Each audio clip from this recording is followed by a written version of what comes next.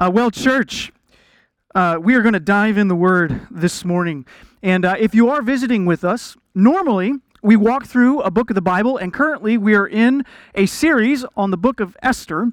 But we're going to take a little break from that today, and we're going to look at one verse. Just one verse. Normally, it's more than that, but today, just one. We're going to be in 2 Corinthians chapter 5, verse 21. So, if you'll stand with me as we read from God's Word.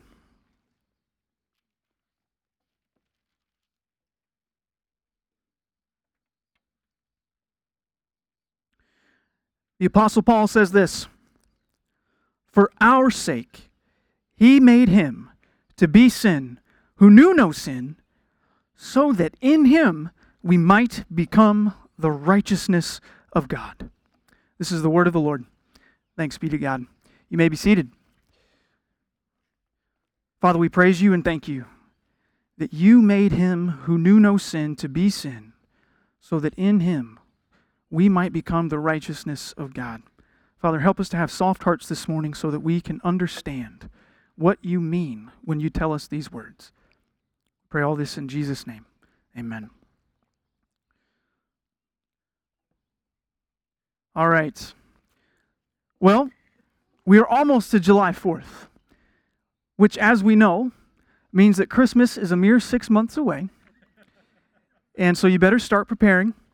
But I want to highlight the kindness of my lovely wife, because every Christmas she gets me several presents. She doesn't just give me one present, she gets me several. Usually there's one present that's better than all the rest, but she does get me multiple presents. So I want you to kind of picture with me, if we get to Christmas this year, which again, just a mere 6 months away, if we get to Christmas and I come out to the tree and I see that there are 2 presents from my lovely wife with my name on it under the tree. Now, my wife always forces me to open the best present last. I'm not allowed to open the best present first. I have to wait. Whatever the nice present is, it's coming last. So let's say I see these 2 presents under the tree, and she's like, "Here, I want you to open this one first." Well, because of that, I know that it's probably not the as nice present. It'll be wonderful, but it's not going to be whatever she spent the most money on. And so I open this up, and it's like, "Oh, this is amazing. It's wonderful. Thank you so much." And then I kind of get up and I go on throughout my day, ignoring that second package that's under the tree. You'd be like, "Mark, what are you doing? You know that your wife gives you the best present second. Why are you not going and opening that present?" The truth is, in our Christian walk, in the verse that we just read, God gives us 2 gifts. Yet, we as Christians often forget the second gift. We know Jesus died on the cross for my sins. But we forget the second half of this verse. Christ bore my sin, but I've been given something else as well, the righteousness of God. That's where we're going today. Now, as you're here today, if you don't know Christ, if you're not a Christian, I hope that our time together today will give you a good picture of what Jesus, the Bible, and Christianity is all about. But also, if you're here today and you've been walking with Jesus for a long time, I hope that as we read these words, as familiar as they are, I hope that they bring you joy. Because it's the message here that we need to remember. It's good news that God has given us. God gave our sin to Christ and then gave Christ's righteousness to us. Those 2 gifts. Okay, so let's open up the verse itself and kind of unpack it. There are those 2 halves. The first half is, "For our sake, he made him to be sin who knew no sin." That's the first half. Okay, so we're going to kind of camp on that for a little bit, and there's 3 parts in that first half, or 3 ideas really that we need to kind of look at. For our sake, he made him to be sin who knew no sin. So we first need to understand, what is sin? If God made him, that is Christ, the first he in this sentence is God. God made Christ to be sin. We need to know what sin is. Sin, in its essence, is just rebellion against God.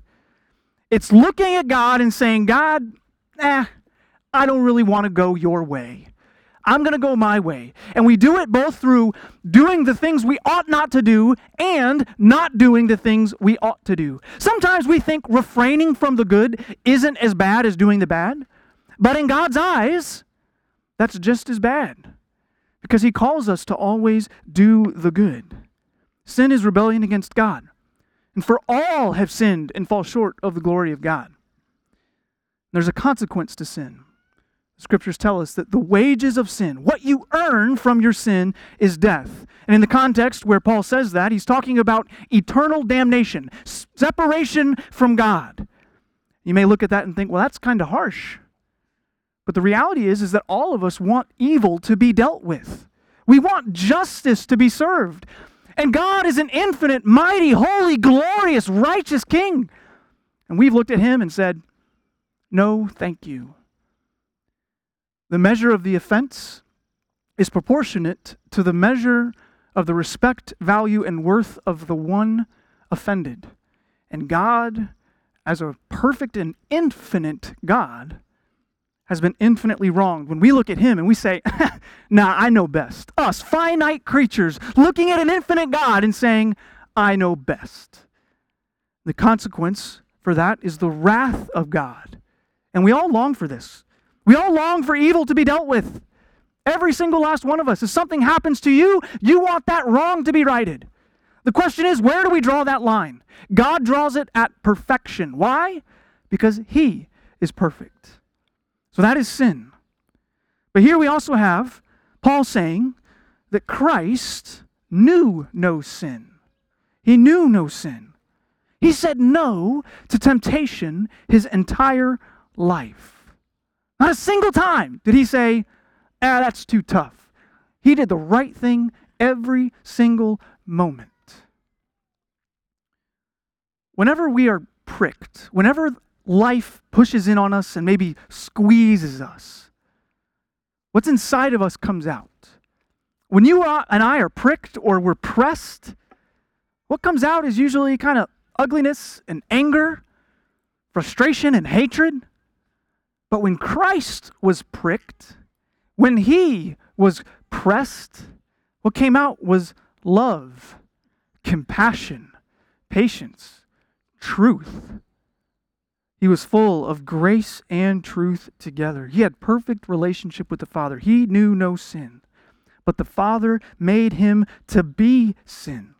Now, when Paul says this, so this is the second idea, this idea of to be sin. What are we talking about? Not that he literally became sin, but that he bore our sin. Our sin was placed on him. It was credited to him. Peter tells us this in 1 Peter 2:24. He says, he himself, talking about Christ, bore our sins in his body on the tree, talking about the cross. Our sins were placed on him. And that's incredibly unfair and unjust. How do you feel when somebody accuses you and punishes you for something that you didn't do? For those of you with multiple children, you can see this when siblings get wrongly blamed. No, it wasn't me. It was my sister or my brother or whatever. Like they go ballistic, and you kind of know when someone didn't do anything based on that response sometimes. Sometimes they're also really good actors. You know, you can't always go by that.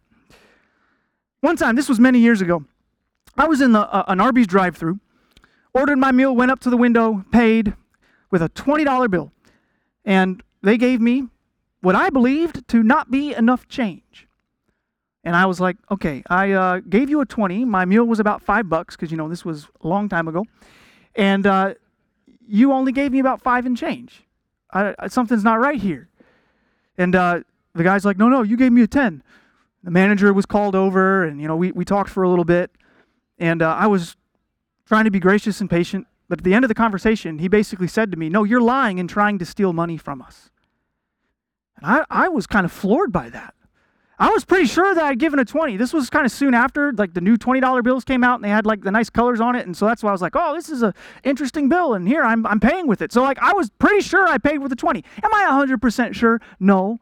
But I'm pretty sure to this day that I didn't give them a 10.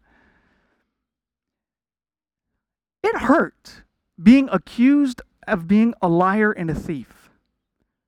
It hurt. But the truth is, I've both lied and stolen at other times in my life. But in that moment, when I wasn't lying and stealing, or at least not trying to, it hurt. And I'm not someone who knew no sin.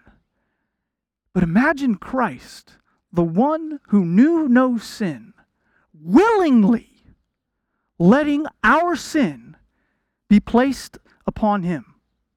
Not fighting it, not declaring, screw all of you guys, I'm innocent, I'm going home. No, he said, I will die for you. Every single sin you have ever done, Christian, was placed on Jesus. All of it. And he gladly and willingly took it. Willingly. So we have the one who knew no sin. For our sake, God made him to be sin. So that's the next part I want to look at. We have sin, we have the one who knew no sin, and we have for our sake he made. That's the way the verse starts. For our sake he made. That for our sake means on behalf of us. It was done for us, for me, for you. I think for most of us, we rarely want to go out of our way to be kind and love the people who have wronged us. Especially someone who's maybe accused you of doing something you didn't do. I doubt you're lining up to be like, oh, let me bless that guy. But Jesus allowed himself to be accused, and he bore the punishment for the people, the very people who were accusing him and crucifying him. That's you and me. If we had been there, we would have done the exact same thing. Crucify him. It's for our sake that he took that on. Not just some random people, but for us, for our sake. The technical term for all of this is penal substitutionary atonement. That's a fancy theological word. Penal substitutionary atonement. Basically, Christ was the substitute for our punishment. And atonement just means that relationship is restored, justice has been served, wrongs have been made right. So the punishment has been paid. That was Christ dying on the cross. For our sake. But not just that. He made him to be sin who knew no sin. He made. Only God was able to deal with our sin. Only God. It's not Moses, not John the Baptist, not Elijah, not any other spiritual or religious figure in the whole wide world. Not you and not me. Only God. It's not we made sin to be sin, or we made Christ to be sin. It's he made Christ to be sin. What does that say about our God? That he says, I know that you can't do anything about your sin, so I am going to take care of it. What a God that we serve. He is the source of our salvation. It was his idea, his plan, his work, and not something that he did on a whim. Oh no, it looks like they screwed up. I guess I'm going to have to do something about that. Oh, Israel didn't measure up? Okay, I got to figure out plan B. No, from the start, in the garden, God knew and God planned that he would send his very own son to die on behalf of his people. He intentionally acted to deal with sin. What compassion. So for us, God's people, when we see our sin, we must not act as if it has not been dealt with. When you see your sin, do you think, okay, I need to somehow punish myself? I need to somehow atone for what I have done. If I say that I need to do something in order to make God like me because of this sin, I've somehow wronged him, well, then I'm living a deception because my sin has been fully placed on Christ. He made him who knew no sin to be sin, or he made him to be sin who knew no sin, if you'd like the awkward reading of the ESV. Your sin has been dealt with. Now, everything I've shared to this point, most of you, especially if you're part of our church, you're familiar with this idea. You're like, yes, Jesus died for my sins. Yes, Pastor Mark, I agree with everything you're saying. Yes, I love it. Thank you. But there's a second part that we need to look at because we forget it. And it gives us life and freedom. It's the idea of Christ giving us his righteousness. The second half of the verse says, so that in him we might become the righteousness of God. Why did God the Father plan all of this? Why did Christ the Son do this? Why does the Holy Spirit apply this to our lives? So that we might become the righteousness of God. Now, you may hear the words, we might become the righteousness of God, and you might think, oh, that's a maybe. Well, maybe someday, in some weird way, far off in the future, I'll be the righteousness of God. But that's not what this is saying. That might become is not a maybe, but it's the sense of this was done with the purpose that we would be declared innocent. We have the righteousness of God. This is a purpose. The phrase so that, or the word for so that in the Greek, is a purpose statement. This was done so that this other thing would happen. The might here is not a might in the maybe sense, but in the would sense. This was done so that this thing over here would be accomplished. It is done. It is fixed. This has been done with an effective purpose. We are the righteousness of God. We have it. It's not a future. The word there, the become, is not in the future tense. It's actually in the past. That we might become the righteousness of God. So, when we talk about the righteousness of God, what do we mean by that? I mentioned it a little bit ago. We are declared innocent. Also, we are pure. We're holy. There's not a smudge to be found. In other words, we have right legal standing before God. It's as if we did not do the wrong that we have done, but also as if we have done all of the right that Christ did. This idea of righteousness is a little bit different from the way that Matthew uses it. You know, we went through the Sermon on the Mount a few months ago in our church, and his idea of righteousness is more looking at kind of whole person orientation toward God. And here we have Paul using this word, and he's using it for legal standing. And he's using it in the sense of not neutral, not just blameless, but that I have done all things right. It's exactly what God would have and has done. And this is where we tend to go off in our Christian walk. We think Christ died for me on the cross, and therefore I'm somehow back to neutral, and that everything else in the Christian life is up to me. But God tells us in His Word that not only has my past been dealt with, but I've been given all of the future righteousness of Christ and the past righteousness of Christ. It all is mine. This is the great exchange. Christ took our sin and gave us His righteousness. Technical term for it is double imputation. So you're getting all sorts of fancy theology words today. Double imputation. Our sin was imputed or placed upon Christ. His righteousness imputed or placed upon us. I'll share this example. A week and a half ago, got my brand new iPhone. And you may have noticed last Sunday, I didn't have a case for it. The case had not arrived. That's one of the glories of living in Northwest Iowa is when you order things quickly off of Amazon, they don't come terribly quick. So my phone came late last week, but my case did not come until Monday. Well, Sunday after church, I'm getting out of my car in my driveway, and my phone falls out of my pocket onto the concrete, face down, and slides about 6 inches or so. Of course, I'm freaking out a bit, thinking, oh, this is my brand new phone. You got to be kidding me. I've had it for like 2 days. Like, Lord, why? How long, oh Lord? Like, I was distraught. And praise be to God, there was only a wee little bit of damage. There's a tiny, tiny little scratch on the front. And the side was damaged a little bit, which of course has now been covered by the case. Could have been far worse. But here's the problem. We as Christians tend to look at Jesus' death on the cross kind of like a case that covers our phone. It's like, oh, He covers up and maybe has paid for all of my sin. So when I drop my phone from now on, the case absorbs it instead of my phone. But that's not really exactly what's going on here. Yes, kind of like a case that goes over the phone, but imagine this. So I dropped my phone on Sunday, the case comes on Monday. Imagine if I had opened up the package for my phone case, and inside that package was not just a phone case, but a brand new phone, and that phone was invincible.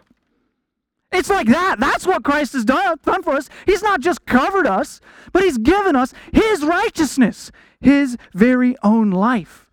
He has called us holy.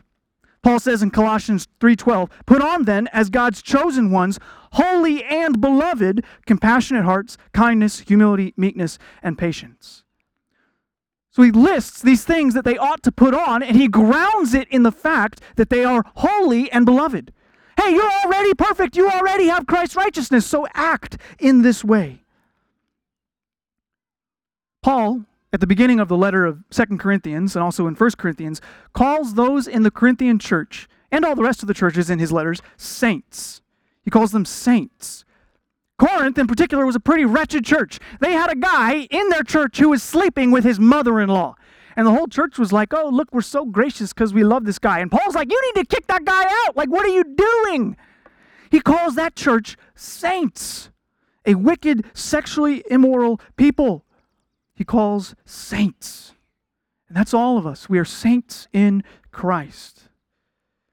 Our sin has not just been dealt with, but we've been given righteousness. So let us not fail to live as if we've been made pure. Just a few verses earlier in 2 Corinthians chapter 5, verse 17, Paul says, "If anyone is in Christ, he is a new creation.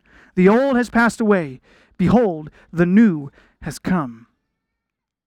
That means every wrong choice that you have ever made has been replaced with the right choice, Christ's right choice. When you think about your past, and you're like, "Man, I wish I could have a do-over on that one."